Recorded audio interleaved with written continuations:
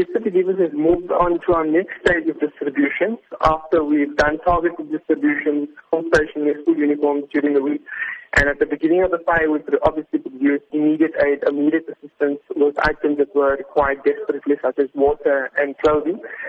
And now we've moved on to a more medium-term goal, which is distribution of food parcels, hygiene products, and detergent products. So these items are designed to last a month, so family of 4 to 6 people, which includes staples of a diet such as maize, rice, cooking oil, and so on and so forth.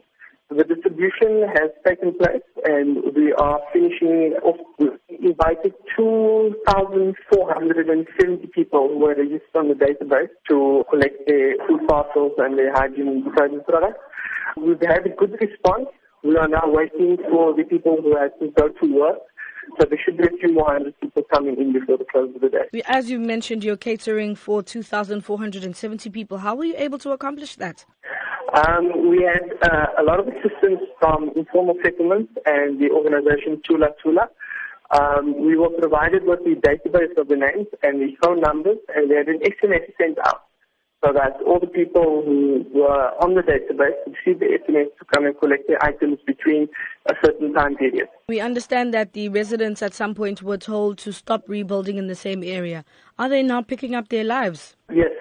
So there's been some miscommunication and some misinformation between the various parties in Hout Bay.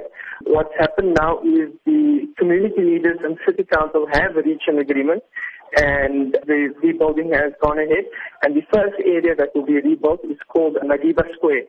And that process started today, where the land was cleared, the plots were drawn, and about 200 building kits were delivered to the people. How long will Gift of the Givers remain in the area and provide assistance for? Well, we've been active for a week. We expect to be at least for the next 2 weeks involved in some capacity or the other.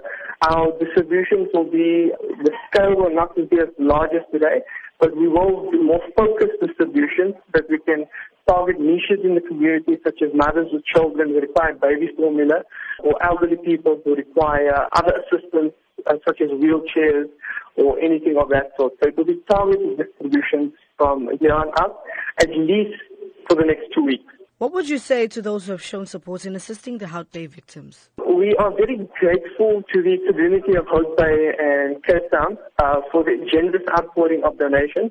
We'd like to especially thank the Tula Tula Foundation, who assisted and we were in partnership with. And we'd like to thank the City of Cape Town for their swift response and their decisive action in the matters at hand.